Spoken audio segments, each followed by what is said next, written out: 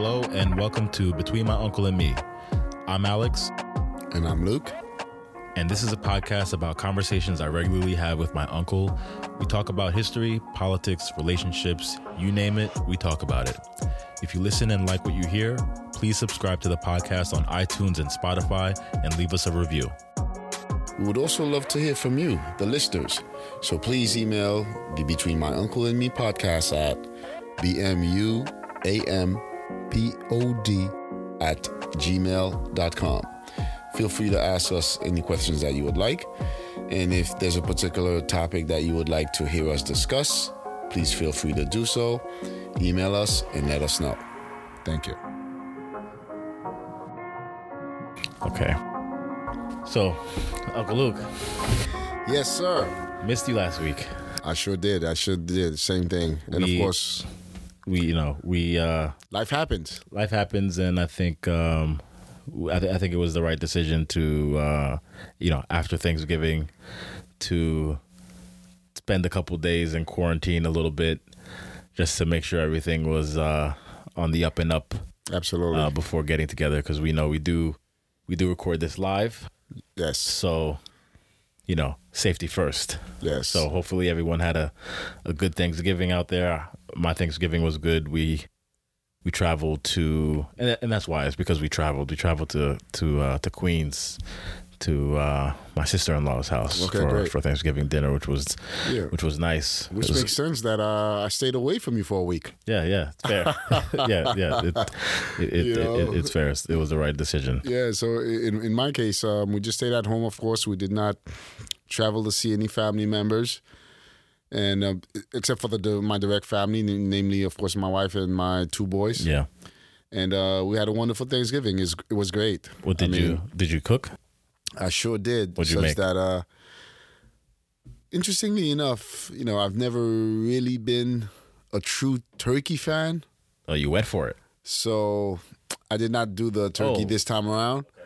And I just got myself a nice big fowl type of chicken. Yeah. And I did it turkey style with Jamaican style jerk. Okay. So it turned out pretty well. You made a jerk fowl. A jerk whole chicken. Jerk fowl whole chicken. Nice. Yeah, it was great. Okay. And the family enjoyed it. And it was wonderful. And very nice. And family of four, and we didn't overdo it. Yeah. My wife almost was ready to pull out the big, huge ham until we realized, hey, it's only pretty much the four of us. Let's hold off a little bit. Okay. Until next time, and we did, and it's wonderful. Yeah. We the food was great. My sister-in-law, Jasmine's sister, she made all the food. Okay. She made all the food. Everything came out great. I think she made a turkey for the first time. That came out excellent as well. Nice. Food was really good. Nice. So we enjoyed ourselves, and then we played board games with the family afterwards. It was a nice time. We've been super strict with. We've taken COVID very seriously, so we don't other than you it's coming. A good thing. Yeah, other than you coming here on a weekly basis. Yeah, we don't get much human interaction. Yes. So it was nice to keep it small, even though I did miss the bigger the full family function. Yes, definitely. And there'll be a time for that. Hopefully, it'll be next year. Yeah. And the vaccine truly is amazing. Says that. For me, that I've seen that they developed the vaccine within such a relatively short period of time. Yeah. And one of the amazing things is in terms of like the response to the vaccine based on the DNA of the virus that was sent out to all the scientists worldwide, says that with the full genome of the vaccine, they were able to generate via computer an antidote to that virus, like basically the vaccine to that virus based on the DNA that was computer generated. It's truly amazing the time within which they did that. So it gives the world hope that things can come back to normalcy within hopefully by the end of summer next year. Hopefully that would be great. That would be amazing. That would be great because I think everyone is everyone's a little fatigued with COVID with the restrictions. I know I am. I'm still, doing what I have to do, but it is, it's a lot. Yeah, and from the very beginning, I had thought, and I said, yeah, things could never come back to normal until a vaccine is gotten. Yeah. And of course, the typical time frame within which it's always explained that a vaccine is gotten for a particular virus is usually 3 to 5 years.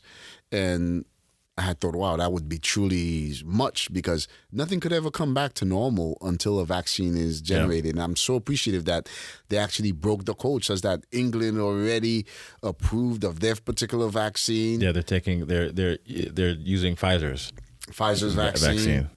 Yeah. Truly amazing. Truly amazing. Yeah. I can't remember what the percentage effectiveness was for Pfizer. Okay. Pfizer's was still at about I think it was in the 90s.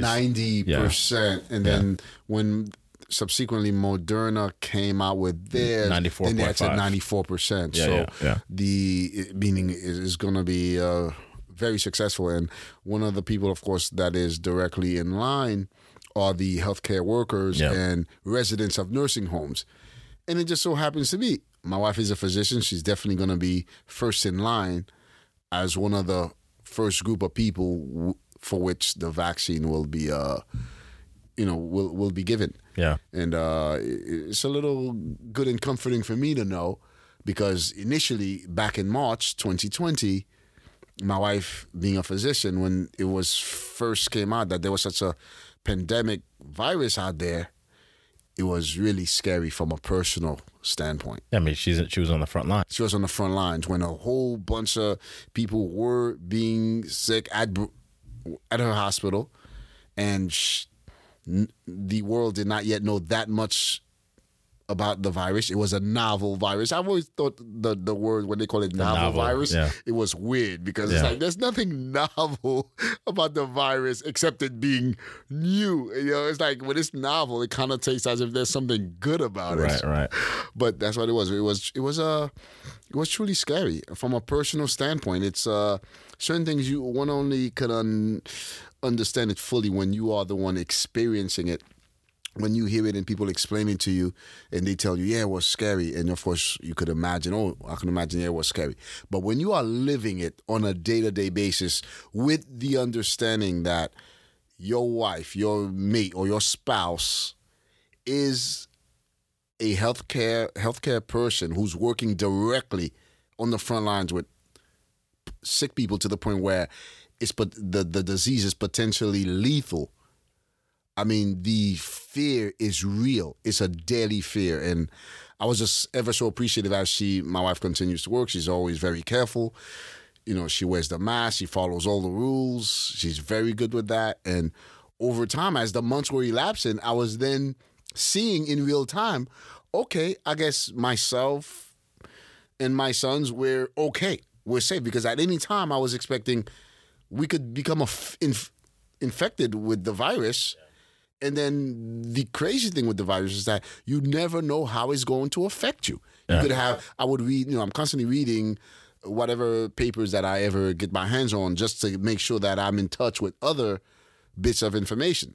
Says that, one of the local New York newspapers that I often read, just for the purpose and the value of getting the information from a different source, namely, of course, the New York Post, which is not my preferred newspaper. It's just a tabloid, right-wing newspaper who is also always supporting the Trump administration no matter what harm it's doing. Okay. So it's not my favorite newspaper. I just get whatever information, if it were to be useful, I'd like to also know about it. And I would often be reading things about how the doctors and the healthcare people were faring in Italy, where it had, as one of the first Western countries that it had started to affect, and certain things that I would read, and every time that I would read about it, of course, I would relate it back to Samin, and then the physician, and at times it would be scary, because at times, for whatever reason, I would have thought that, okay, the doctors were not directly doing the daily healthcare interaction with the patients as opposed to nurses and other healthcare workers of the like. But when I would be reading how many doctors would be expiring in Italy, it kind of hit home for me. It made it a little scary and personal. So, of course, I know I've been speaking on and on. Let you say something. It's just being here in New Jersey and New York at the epicenter when it first got to the U.S. I think most people here at least know someone who got COVID and or died from COVID. Yes. And that's how you know how real it is, because my sister got it. My sister's a nurse. She got it, and these healthcare workers, they really are on the front line, like brave people. They're heroes. My sister went to Texas for like 4 months. Not 4 months, like maybe 3 months to after getting COVID here, experiencing what she experienced in the New York hospitals, went down there for 3 months to work at a hospital that was overrun and at capacity with COVID. So it's like there's something special about those people who really are just selfless. It makes you nervous though when they're out there, because it's so little data. There was so little data at the time as far as you got it, but can you get it again? That's right. I believe there have been some cases of people getting it multiple times. Yes. And and then one of the worst, you always hear about the cases, and sorry everyone who is trying to not think about COVID and are have this positive, have hope with this new vaccine. This is we're just that's how excited we are. Yeah, it really is. I don't want to bring everybody back to like the darkest times, but I mean, hey, like we're right back in this new wave, and this is gonna be.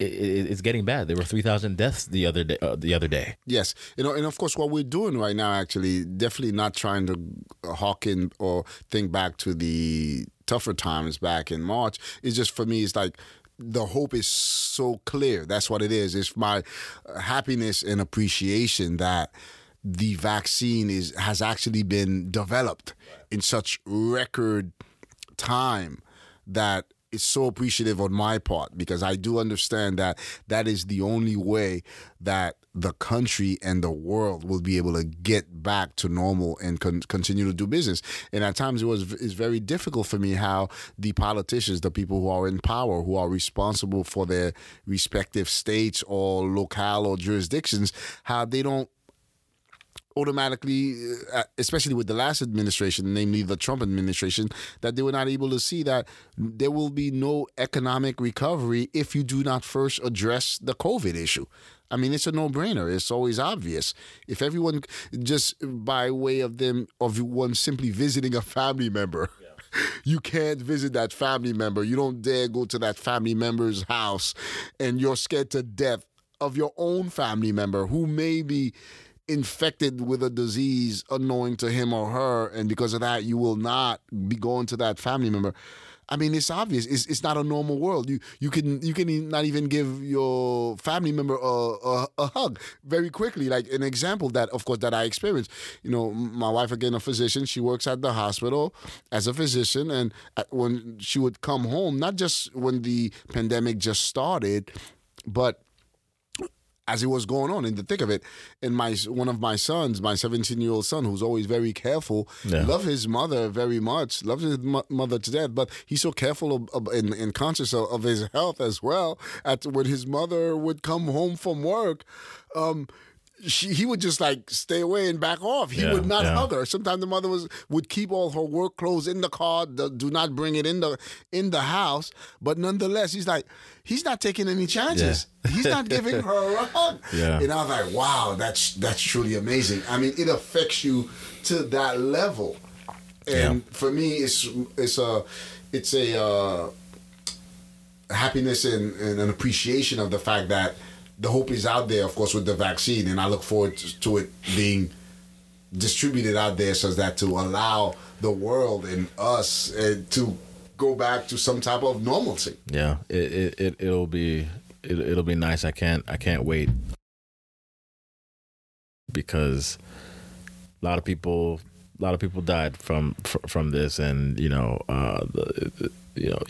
hear the stories on the news about different families, and then one of the toughest cases close to home was grandpa's best friend, Very good friend. His best friend who he got it, and within a week's time, like while he was in the hospital, intubated, his brother passed away from it, and his and mother. then his mother got it and passed away from it too.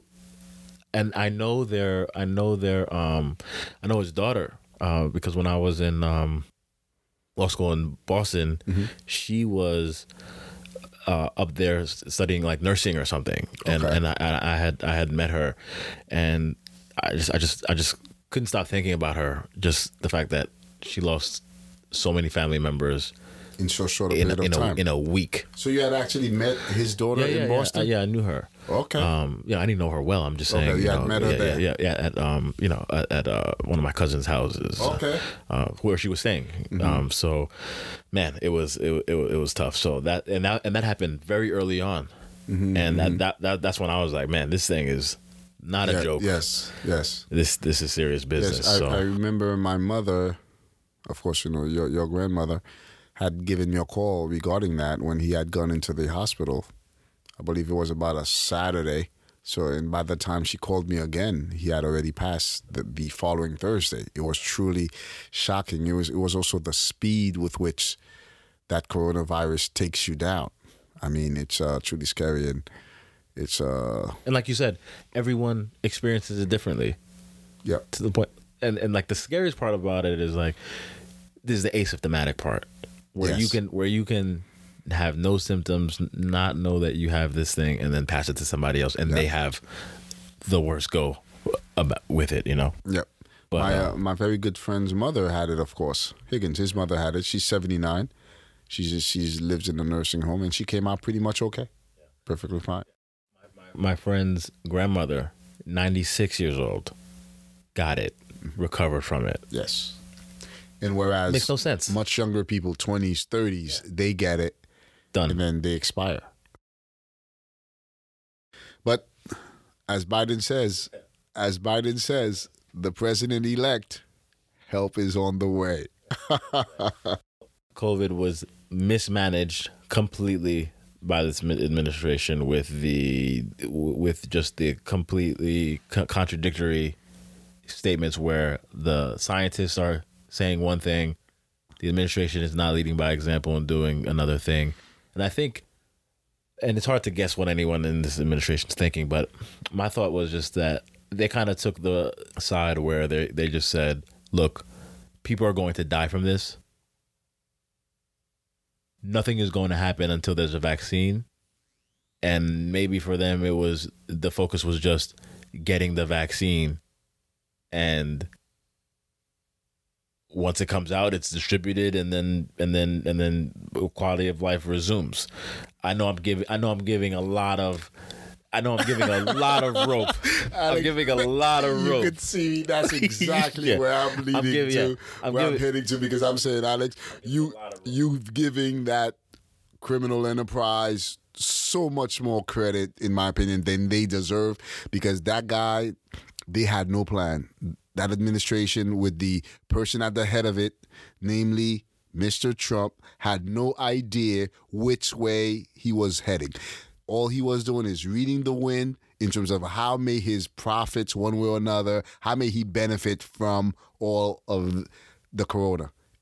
As macabre as it may sound, it was truly amazing to see it in real time. So that they were pumping hydroxychloroquine, where it was proven that it did not work. Yeah, how could I forget about that? They were touting it as the best product. So they had no idea, no plan, no understanding, no caring of anything that they were doing, and no credit whatsoever should be given to them. because and in the end he was literally trying to make believe it did not exist, as if people would not notice, such that the election would have already elapsed and he would have conned everyone and get another term, and he was hoping to actually get away with it that way. And luckily, sometimes based on what you just referred to, at times it was a little bit unbelievable to me to have thought that COVID was terrible, and it was so real, so obvious, and that's what kind of, in my opinion, I believe, helped wake up a lot of different types of people in this country to have been able to see that this guy is nothing but a demagogue, not doing anything about the COVID or anything else, thereby putting everybody's lives at risk and danger, with literally people dying. And as much as a good number of people sometimes would like to not observe the facts and the truth, this one, no one was able to escape. Even if at times you'd want to give Trump some credit for it, I mean, namely his supporters, it's like it became undeniable. And at times I would observe and I say, could it be that, God forbid, if COVID had not occurred, that he would have been successful for a second term? It's scary to think about. But one thing we were definitely able to observe is that COVID kind of laid everything bare. He was not able to cover the story and make believe it did not exist. He was not able to define his own reality. Namely, I'm speaking about Trump. And in the end, fortunately, everyone was able to see him for the true person that he is, such that he's not getting anything done, and for everyone to kind of wake up and say, he's got to go. And I'm so happy to think, not only will the vaccine is on schedule to be distributed in the upcoming year of 2021, on January 20th, 2021, at noon, I'm happy to know that the good people of the country have voted in a brand new administration. Biden-Harris. I love it. I mean, it seems to me like sunshine is coming in January. Yeah. Brighter days. Brighter days. In the middle of winter, January 20th, there will be sunshine for the whole world. Yeah. Yeah. And, that was me trying to play devil's advocate. And it's so hard with this administration, right? Donald Trump got a lot of votes, right? If he handled, I feel like COVID was his opportunity to be presidential. It could have been, yes. To be the quote unquote wartime president that he wanted to be. This was, I believe this was a layup because this is something that is affecting the entire world. No one could have, I don't want to say no one could have seen it coming, because some people knew, the administration knew early on, as early as February, that how bad it was.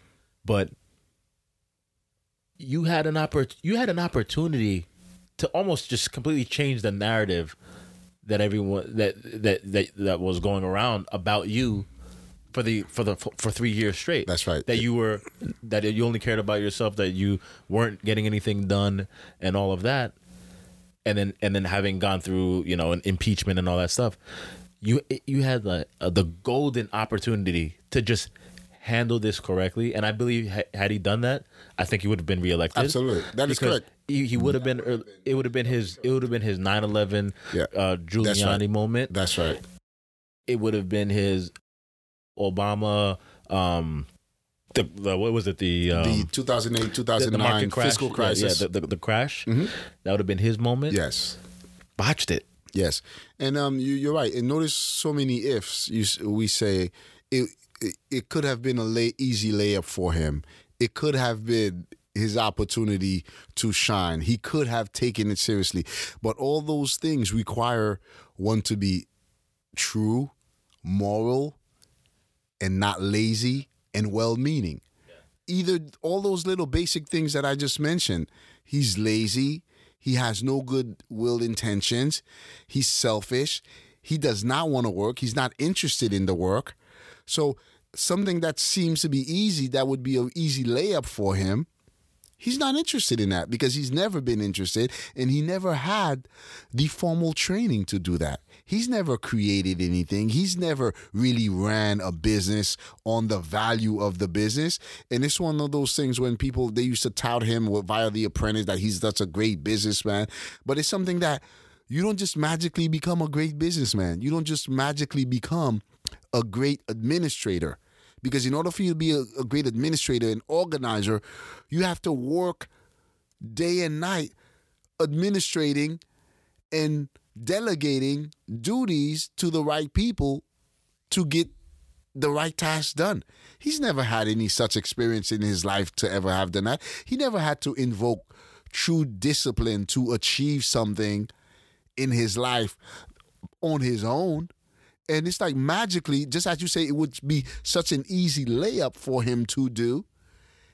But yet, for him, obviously, it has been proven that it was a formidable task for him. He could not do that, even if it seems as a layup. It's only a layup, it seems that way, if you are a trained professional who has worked and invoked self-discipline before, Alex, to achieve a particular goal. Notice all of those things that you actually need in order to accomplish a simple thing. So that if you're going to bring it back to the basketball metaphor, an easy layup is only if you could jump. Right. It's only an easy layup if you could jump. If you're lazy, you can't jump. You never practice. You don't even know how to play the ball, basketball. It might seem as an easy layup, but only to an athlete. And he's nowhere near that. I'm happy that there's going to come a time when we're not going to be hit in the face every day with what the president is saying. I look forward to not hearing Joe Biden every day of your life. I look forward to it. That's exactly it. Yeah. Certain people there would be articles in the Times and New York Times specifically, and would say, when will we not hear from Trump on a daily basis again? I mean, it's almost a little perverse. I have thought that a guy by the name of Trump who became president, he would want you to be thinking about him and only him every day of your life for the last 4 years, whether it was for a good reason or a bad reason. And mostly, of course, it was always for a bad reason. It was never a good reason. It's just truly unbelievable. And now it's been a while, of course, since the election occurred, November 4th, and there has been so many flailings on the part of Trump and his cadre of people who are trying to reverse the election, so that at times I have to tell you, it was part enjoyable for me because I need to see how flailing and they're trying to figure out and think of all types of crazy concoctions by which they could try to overturn the election, because that also reflects, it also reflects how the 80 million of people who voted for Biden are now crowded in Trump's head. That's what that says. He wanted everyone to be thinking about him every day for the last 4 years, right? Now, guess what? Every day since the election of November 4th, Alex, he's thinking about all of the 80 million people who voted for Biden against him. All of those 80 million people who voted for Biden against him on November 4th, all of them are now crowded in his empty head. Including all the dead people who voted. He's being haunted. He's being haunted for sure. But the big con here, though, I don't know if you saw the big con about this whole fighting these obvious results and getting shut down by every single court except the one. He's been reaching out to his supporters for donations, for funds since the election. Quite effective. Over $200 million raised. Unbelievable. $207 million raised. And at some point, 1 week prior, it had been $150 million raised. Within a week, it had jumped to $207 million. It's amazing how much money he's amassing. That's between week 3 and week 4 of having lost the election. He got $50 million more dollars, and that money. That's his money. He's going to be able to do what he wants with that money. He raised $200 million off of nonsense. That's right. It's the wildest. Of course, legally, he has the right to use 75% of it is supposed to go to, the PACs. But of course, 25% of his legally he could hold. He could claim that it's administrative costs, administrative maintenance for the nonprofit. Okay, I didn't know what the breakdown was. Breakdown is 75% of it he has to use for that purpose. 25%, but I mean, come on, it's Trump. It's Trump. It's gonna be the reverse out of minimum, right? It's gonna be like 80% for him, right? Plus or minus 20 for him for the actual work that's supposed to be done. There's no way. Truly amazing. And how about Rudy Giuliani? Oh my goodness. I mean, that is just to think that guy was a former U.S. attorney. Former in the mayor Southern District of New York. New York. And what he's become is just, it's shocking to see. Yeah. I don't even understand it goes to show the state of the society, right? Because for him to be getting all of that airtime, spewing just garbage and nonsense is insane. There's no other way to put it.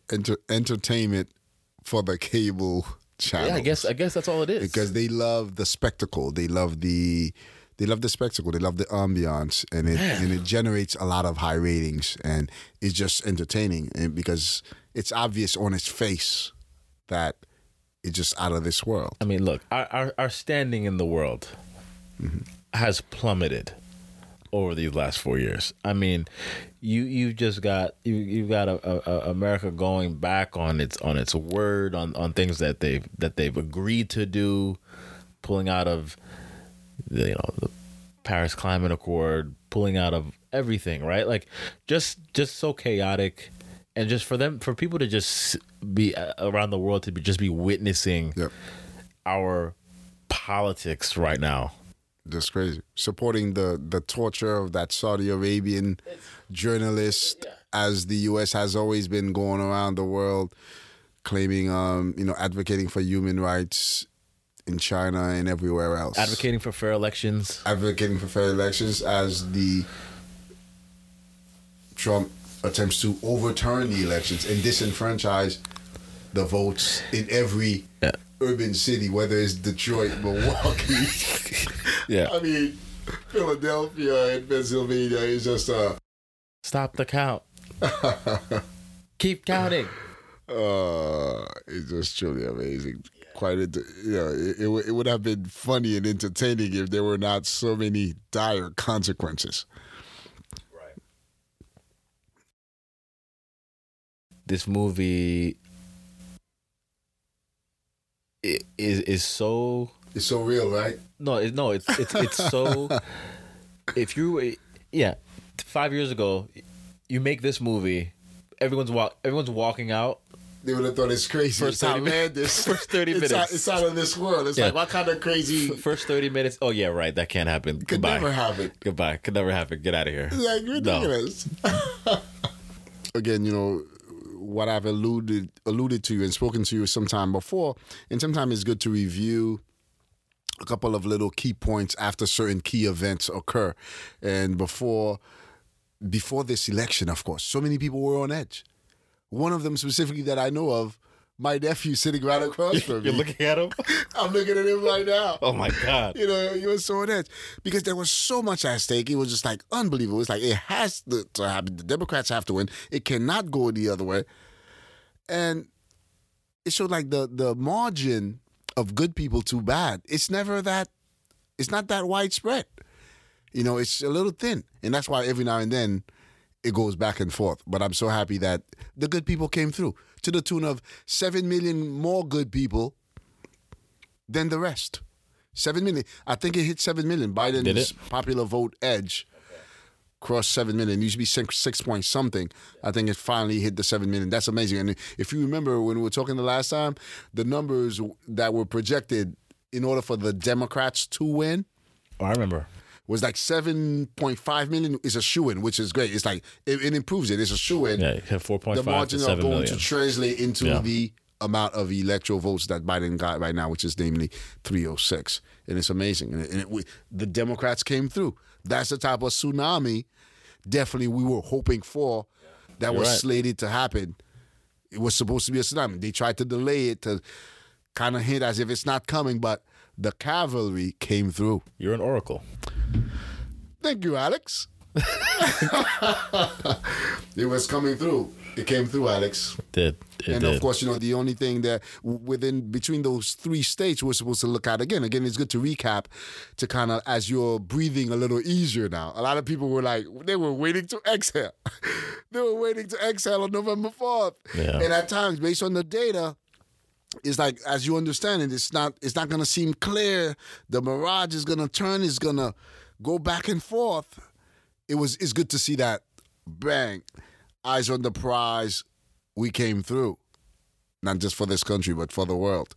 And that's why, like, out of the 3 we were talking about, North Carolina, Georgia, and Florida, and even right now, I'll say, I never thought it would have been Georgia out of those 3, Alex. Yeah. But it's beautiful to see. We'll take one. We'll take it. And that one had to come through for us, and it guaranteed everything else with that 306. Have you seen and forgive me for not knowing who these names are. It's been one of the craziest weeks for me. You're into home beautification. Yeah, what's happening right now is just insane. So, so we got the Senate runoffs, right? Yes. For the 2 candidates in for the senators in Georgia. Have you seen those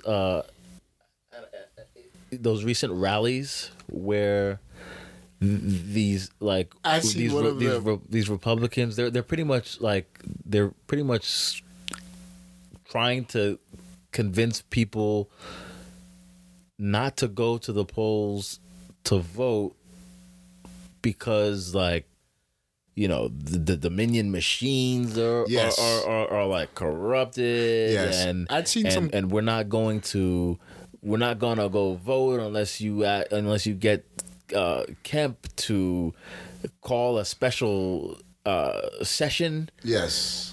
What do you know what's happening? Because I briefly saw this clip, and like I said, I haven't turned on the TV this week, and I haven't read an article this week. I don't know what's going on in the world. Yes, there was a clown Trump lookalike with a MAGA hat, red MAGA hat, doing his best Trump, similar hairstyle, doing his best Trump impersonation, and he was definitely telling the would-be supporters of those 2 senatorial candidates, namely Lafleur and Perdue, he was telling the supporters not to vote for Lafleur or Perdue unless Lafleur and Perdue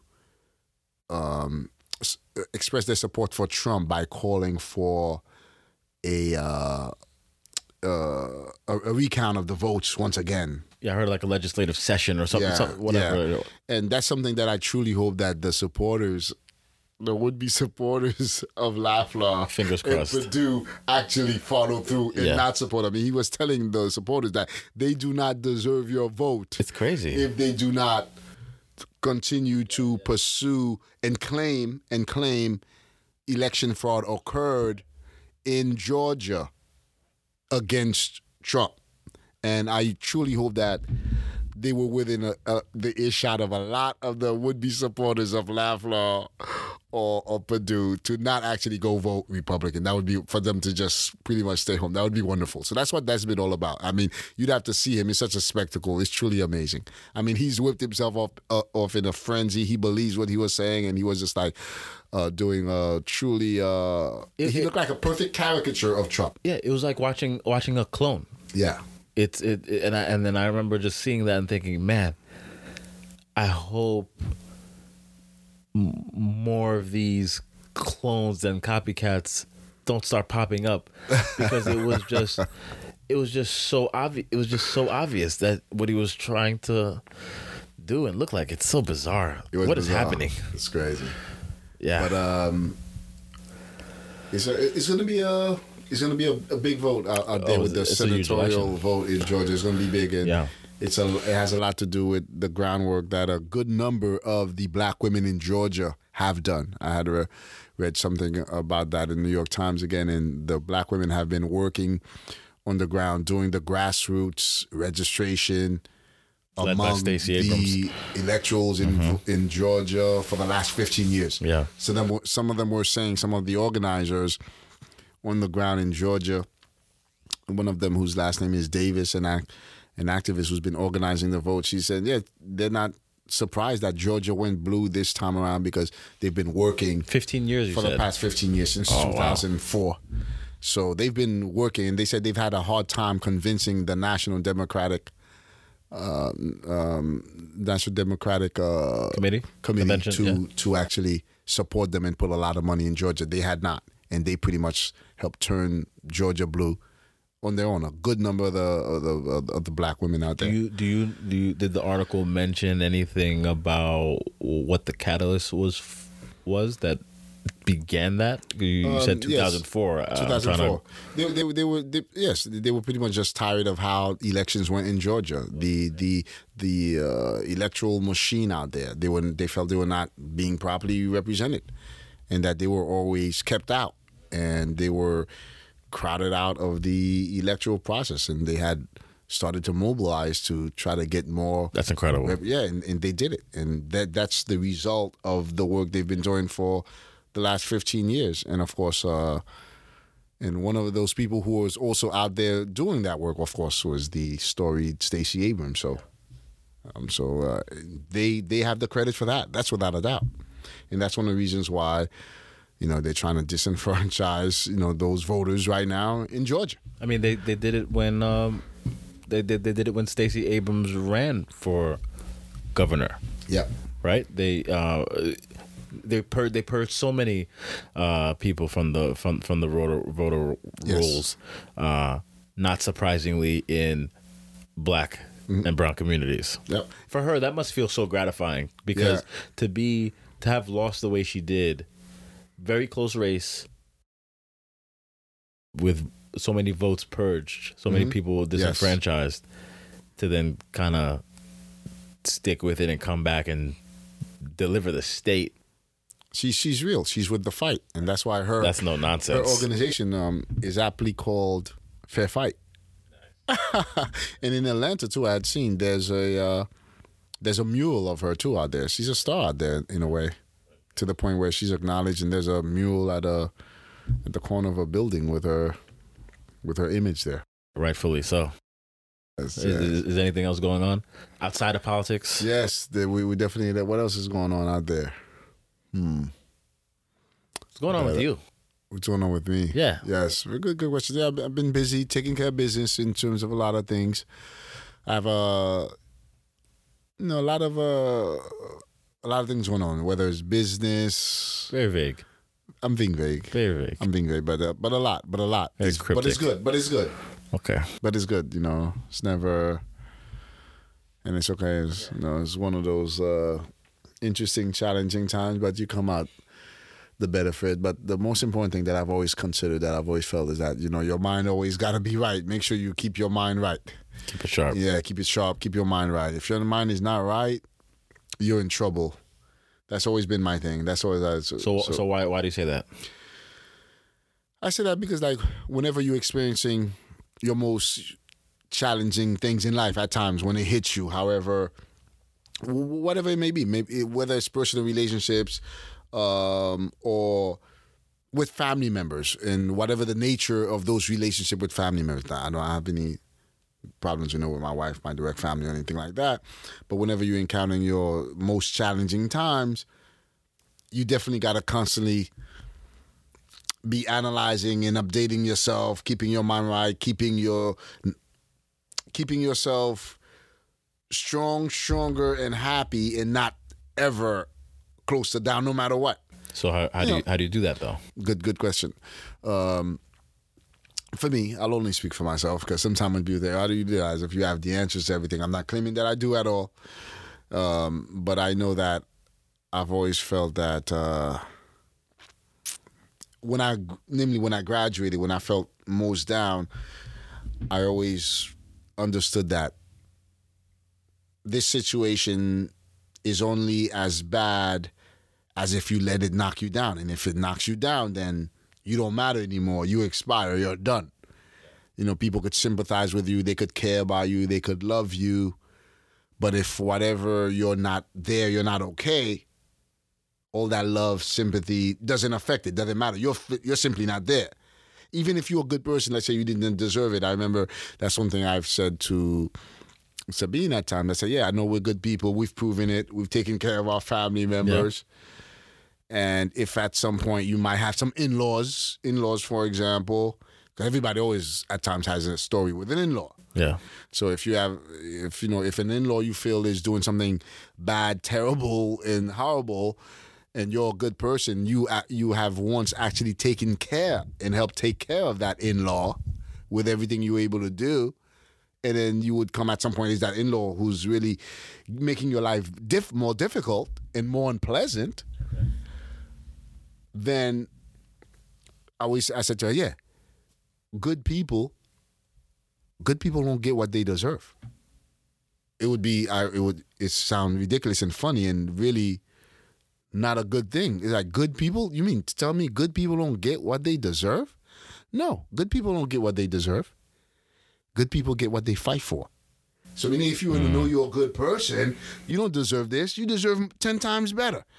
Why am I being attacked and abused that way? I don't deserve this. I'm the one who has helped to do this and that and this and that. Am I not? Yes, you are. Yeah, good people don't get what you deserve. You get what you fight for. I like that. You don't get what you deserve. Yeah. You mean that's what you deserve? I deserve it. No, you don't get what you deserve. You get what you fight for. Because every time when I would analyze, I would say, yeah, it's an interesting thing if I'm analyzing it, and I do not mind. Other people don't have to agree with me. I don't care because I know I'm right. Okay. So I could say, you know what? If you observe any head of country, pretty much, I could say, yeah, the only good leader of the world, of a country that I would be able to genuinely say, yeah, that's a good person, is Obama. Because Obama was, I believe, true, good, genuinely good guy. He was, educated, constitutional lawyer, for example. But like a good number of countries, they're not ruled by the person who's the good person. It's like the bad person always comes at the top. It's like, it makes no sense for me. I always got the impression that, bad people rule the world, Sometimes I say, how come the good people don't rule the world? Don't control the countries, the good people. It's like, no, the bad people were so devious and so devilish, they eliminated all the other good people. I digressed a little bit. Sure, you did a little. But so then that would also mean that the bad people get what they fight for too. They do. They get what they fight for. So then everyone gets what they fight for. Then that is correct, but the bad people get the bad things that they fight for. Yes, They get what they fight for. They get the bad things that they fight for. They're never good. Sure, but a bad person fighting for the bad things that they're seeking, they get it. Want. Yeah, they get it. They sometimes get it, but I understand. But the good person fighting that, you have more longevity. Hopefully, with your determination and the good on your side, you'll prevail. Yeah, you're doing things. You're doing what you're supposed to do. Yeah. There's an aspect of, I don't know. There's a certain element, I guess, that doesn't come crashing down on you Yeah, yeah. because you were doing things. Yeah, you're good. You have good on wrong, your I side. guess. You had Okay. good intentions. You are genuinely a good person. And, you'll prevail with that. And it gives you that energy to continue. For the most part, obviously, there are Yeah. exceptions where, Yeah. good people get... Yeah. whatever. But exactly because of what you asked is exactly why I said that. I'm like, yeah, good people don't get what you deserve. You get what you fight for. So meaning if you make sure, you take care of yourself no matter what. But it's been busy, of course, as I, regarding some of the in-laws, the things that I'm taking care of. But luckily, the good thing that I'm happy about and truly, genuinely happy about is like, yeah, I'm prevailing. Nice. Sometimes I wouldn't want to prevail Sure. as much as I am, the way that I am, but I am. I am. Yeah, we won't get too deep into it. Yeah. One thing I do want to read because it made my day. So, Jasmine, my wife, I think it was Monday morning, she sent me a text message and she's like, "You guys got your first review." That's cool. And it made my day, and I just want to read it because it does. Because we have no idea who's listening, but based on the analytics that I'm now paying attention to, people are listening, which is great. But then let me just find this here. First review on Saturday from King Savant. King Savant. Yeah. Hello, King Savant. Thank Yes. you for the review. Thanks for listening. Yeah, and he says, I just like listening to you both a lot. It gives me a nice nostalgic vibe for some reason. It's hard to explain. Also, the cover is nice. I love when you talk about past experiences in your lives that had a lasting effect on you. By the way, I just find them very interesting. You guys are going places. Keep up the great episodes. Wow. And Thank you very much. the title of the review was "Love It." Okay, great. Made my day. Super well. I'm happy that you shared that information with me. And because of that, I'd like to definitely take a second or so to say thank you, King Savant. I'm happy you enjoyed it. And of course, we'll be continuing to try to produce as many more as we can. Definitely. And of course, our goal from the beginning is from a good place. We hope that it could be educational. And the reason being, I'm happy that, my nephew Alex, he had always thought that it was sufficiently useful to him to the point where he would thereafter seek to, of course, create a podcast with it. So, which is great. And also, I do just like talking to you and picking your brain. I think we have some good conversations. So yeah, that's why once in a while I try to make sure that I have enough information within it. Yeah, within it, just in case you ask me certain things or questions, so that I can understand and have the information in the database to actually speak about it. Just because you said that, I just want to say one thing that's just funny because it was just interesting to see how you had what you did after this phone call. I remember in 2008, I was working as a paralegal at a law firm, and the market crashed, and I'm watching. I've never owned a stock in my life. I'm watching all these stocks crash. In particular, AIG. I just remember this vividly. AIG was at 60, 70, whatever, however many dollars it was at, and it went down to $2. Yeah. That day, and I was just like, I didn't have a lot of money, but I had some money saved up. Mm-hmm.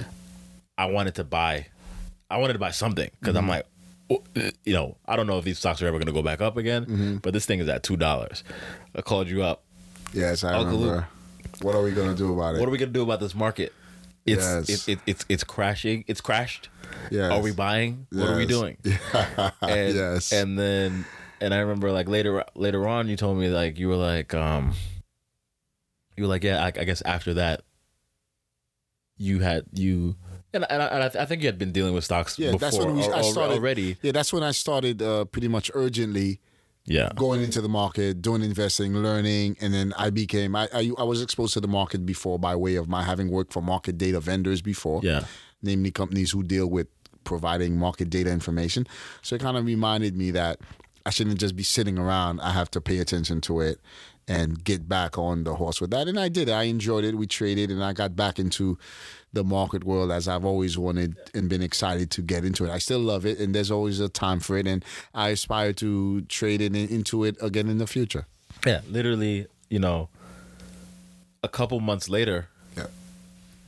you're like a mega day trader. Yes. Trading in the stock market, trading oil, Yes. making a bunch of money, and I was just like, man, this is insane. And you taught me a bunch from that. I just remember, later on you were like, yeah, like you called me up asking like what I should do, and I didn't have the answer then. Mm-hmm. And your mentality was just that you can't not have answers. Yes, That's I just thought that was funny with the way you phrase it. You remember? Yeah, what I remember said that. specifically around that time? Wow. Because you were just like, he was like, yeah, I can't. You can't call me up looking for guidance, and I don't know. I can't guide you which way, Yes. tell you yes or no, or go left or right or whatever. And then you freaking like taught yourself how to day trade successfully. Yes, It was. Yeah, I'm happy. It's crazy. interesting that you remembered that specific words that were exchanged at that time, which is great because I felt, I have to be able to provide an answer and some type of guidance. I can't just be sitting on my laurels, as they say. Yeah. And it was good, and it was a good kicker for me, and that's.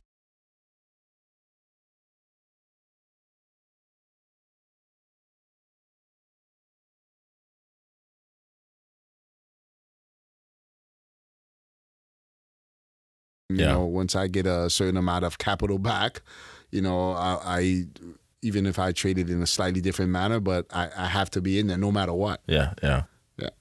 So that was a fun time. That was a fun run. Yes, it was a fun run, and I have to say, since you're going to bring that up again with the market, I mean, when one understands the market and you have a certain amount of capital, and you're trading, if you're trading your own funds, your own capital, as of course, for the last 15 years that I had, you experience a certain amount of awe and power contained within you that I'm happy I've never done any type of drugs ever in any way, way, shape in my life, or ever touched a cigarette ever in my life. I've never had any interest, and I never expect any interest, but it was better than a drug. You got to rush. It's like a daily rush in terms of profitable, constructive, legitimate rush, and I do understand what it is. That's one of the reasons why I had always been fascinated with it from the time that I was exposed to the market when I was working for a market data vendor in 1994. And the thought of it is just like, in my opinion, once one has the capital and you understand the market, you're on top of the world, because there's so many elements that you have to be able to have in order to be in the market. You have to have that liquid capital set aside, available on its own, and you have to have 2, the time, and 3, the knowledge. I always say the capital, time, and knowledge. And of course, if you're missing one of those 3, you can't do it. And it's like all 3 of those components have to be right. And I aspire to make those 3 components right again. And once those 3 components are right, in my opinion, you're on top of the world. Yeah. There's no rush compared to it. You'd have to experience it to know and understand what that rush is, that means. When you walk, you're not walking on the ground. You're literally walking on a compressed layer of air. Okay. That's what it is. That's what it is. And hopefully when you make some more millions, I'm speaking to you, Alex. Just to be clear, I have no millions right now. But yes. Well, when you that doing is the that, goal. a slice of that capital to hopefully help make things happen once again. Yeah, it has to because go that's to the market. something such that if one understands it and you know it, and I've experienced it, you're literally walking on a cushion of air every day. It's like it's an unbelievable thing, and you're literally in and of yourself, the business on a daily basis, and it's amazing. I love it. Now you've made me become. I'm watching you. You've lit up. You've made me become quite nostalgic. Yeah. So at this point, I realize, I'm on that nostalgic ride back. Right. So I'll just pause right now. Okay, yeah, take a break. Take a breather. Drink of water. I'll just pause. That's funny. Yeah. It's crazy.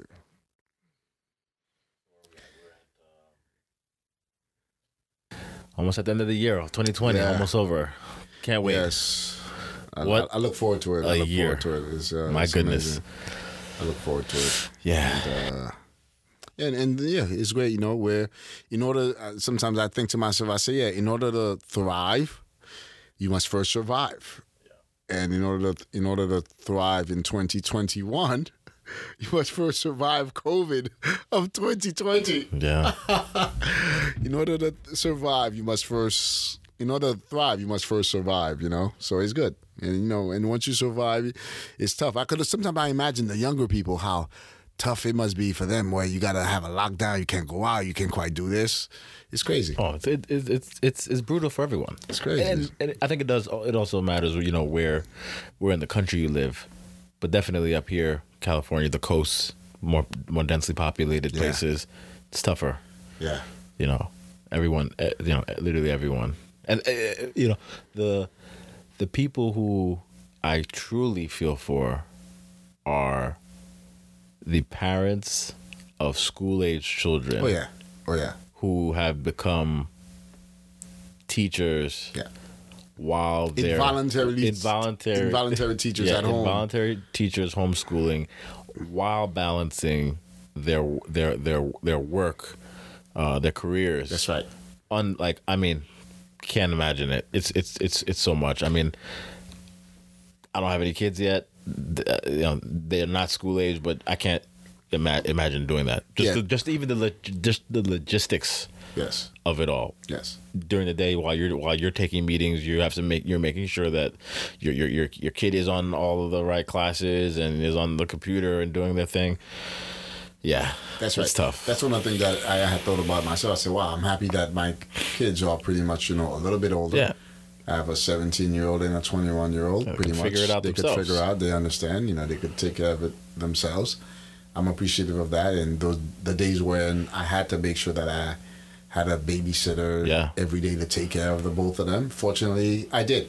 And I had gone through that phase. But of course, it's definitely a harder time right now to be going through the taking care of kids of those elementary and school age type. I do understand that.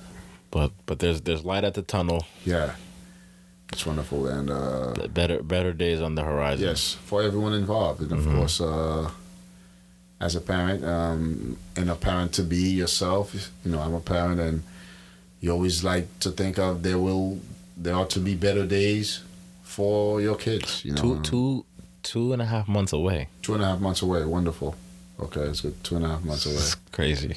My life is about to change dramatically. It's part of the fun time. It's a wonderful time. Yeah. It's a wonderful time. It's great that you are a career person, and so is your wife, and you are actually able to do that. It's super, and that's what life is all about. Yeah. So it's super. It's exciting. We've got the I spent so I'm simultaneously working in the kitchen. Now we're insulating. We're insulating the ceilings. I think we might be able to put up the walls this weekend. Well, you know what I've called you before. What's that? I don't know if you might remember, but I did call you the Punisher. The Punisher. Why do you call me that? You'll work day and night, 24 hours a day. You'll do this. You'll do all the kitchen work. You'll put sheetrock maybe if necessary. You'll do insulation, and then you'll let me get up and go to work and put in 14 hours of that work day and come back and do it again. That's literally how. Let me tell you how I punished myself this week. It was one day in particular. Well, anyway, so working in the kitchen, like I said, putting up the insulation. This stuff is easier. It's not as backbreaking as because we're getting closer to the end. But we had tough days up there. Supporting the ceilings with to putting walls in the attic, supporting the ceilings. That we took down the load bearing wall. So I'm up there, doing all that with Sonny and like when he leaves for the day, I'm painting the nursery. I'm getting the nursery all prepped up. This is one weekend. That same day, after I painted, same day cleaned out all the took out all the old furniture out of the guest room, stored it in the closet in the garage, put the crib together. So the crib is done, fortunately. The dresser's coming in a couple of days. I'll put that together. Room is coming together nice. Doing the podcast, editing the podcast. That's the part that, like, I didn't fully appreciate the time commitment to editing. Mm-hmm. And the last episode I was telling you, took me so long to edit it because I when we recorded, I wanted to be a little bit more comfortable, and I just had the mic positioned a little lower, and literally for the entire time that we spoke, you just heard me breathing the whole time. I had to cut all that stuff out. Wow. I'm sure there's an easy way to do it. I don't know what that easy way is. You could only do what you know. I'll learn it eventually, but took a while. So all that happening while working a bunch of hours. And it's been a week. It's great to be young. It's great to be young, man. I wish I felt as young as I should. And you always taught me and tell me that you feel like you're 32 again, which is younger than I am, and I do not feel 32. Don't hate me because I'm young and beautiful, man. Okay, yeah, good. Yeah. Yeah. But I appreciate that because there were times where I felt that every step that I took, there was a pressure on my right hip. Yeah. And I felt it, and I was cognizant and conscious of the movement, of my movement. And it's been so long that I lived with it for so long. Of course, I thought it was normal. Yeah. Until you come to be, no, it's not normal. You got to address it somehow. And sometimes you're able to address it effectively and sometimes not. But I'm happy to see it actually worked for me. When I got that shot in about a year. When you got the stem cells. Don't be jealous of my stem cells, man. When you got the stem cells. Jealous of my stem cells. You got a stem cell connection. You haven't shared it with me yet. I have to put the stem cells. I don't know what I need to do. I have to put the stem cells that work. It's like, hey. Yeah. That's funny. It was like, oh my God. It was like, oh my goodness. Yeah. It's crazy because sometimes when I think, I'm like, oh, okay, it took me 50 years before I could understand that pain is not exactly normal. But I thought, hey, it's normal. It's a part of my body. It's a part of my life. Yeah, same here. And there is a hereditary part of it where same as you and Grandpa had it too, where the last two vertebrae of your spine are fused together. Mm-hmm. Mine is as well.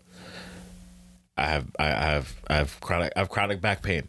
Yeah. 35. I've been managing it really well recently, but with all this work now, I'm starting to feel it a little bit. Yeah. But at times I would say, hey, you inherit the good and the bad. I'm like, sometimes I'm like, yeah, that's one thing that I know for a fact that I inherited from my father, and that's what it is. You can't just inherit the good only. Yeah. It's like you're gonna inherit the good, the bad, and the ugly. Yeah. I'm like, hey, I would explain that to some people. They'd be like, well, you're so lucky. Look at you. Yeah. Look at what you inherited. Yeah. You're like, yeah, everyone has their issue. You know, it's just a matter of right. how are you going to address yours. Yeah. And so far, it's like it's astounding. Yeah, in terms of how I feel, I'm like, wow. I wish I knew what I knew now about it. Quite honestly, in my 30s. I think that's what everyone breathing, right? After a certain age is saying the same thing. Yeah, of because I'm course. saying the same thing Of too. course, of Because course. I know from me, when I was in college, for whatever reason, I was always an athlete, right? But in college, I started powerlifting. You know, me and one of my good friends, Trav, we would go to the gym 5 times a week and just power lift, and we did it for 3 years straight.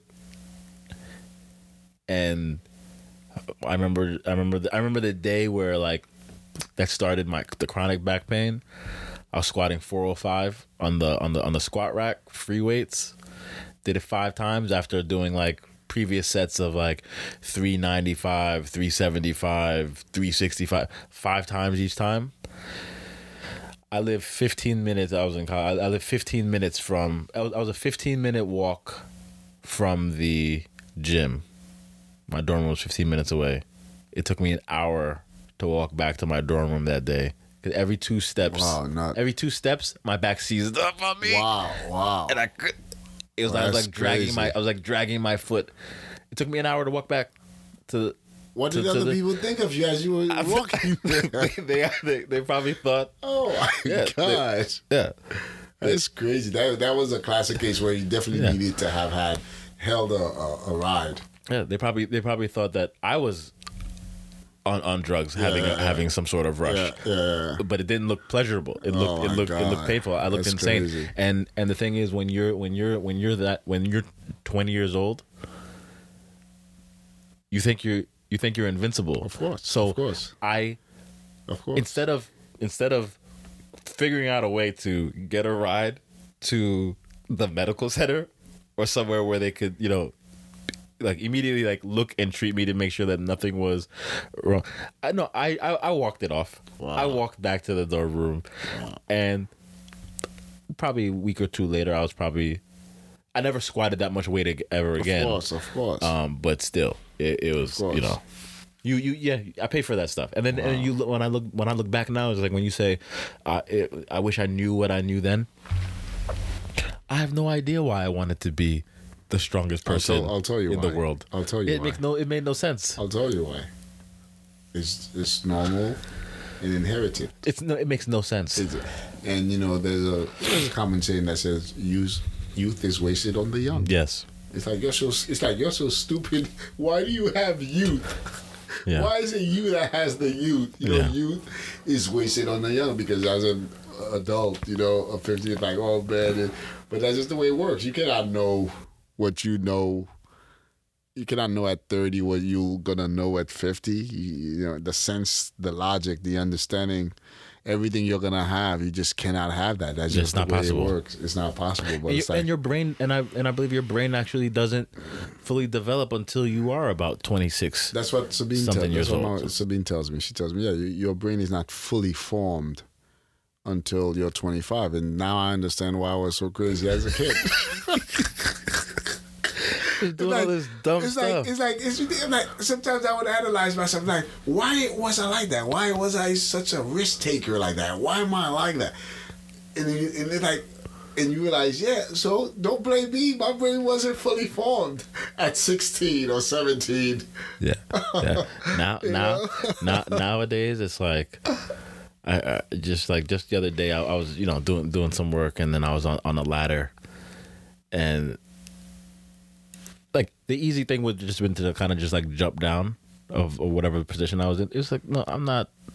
You can't chance. I'm not chancing it. You're not a superhero. I don't know. What am I gonna do? I'm gonna hop down. You don't wear a cape. Yeah, exactly. I'm gonna hop down, and then I'm gonna bust my ankle. On some weird landing. No, thank you. You're like, I don't wear a cape, right? Let me just slightly ease off step by step. That's it, step by step. I don't need to take unnecessary risks. Yeah. You know, not jumping 3 feet down to the ground. What's wrong with you? Oh my goodness. Yeah, so that's where we're at. That's the current state of affairs. You know, gotta preserve what I have left. You gotta have that. Yes, you gotta do that. You know, yeah. Yes. So in light of that, what are your plans for the rest of the weekend?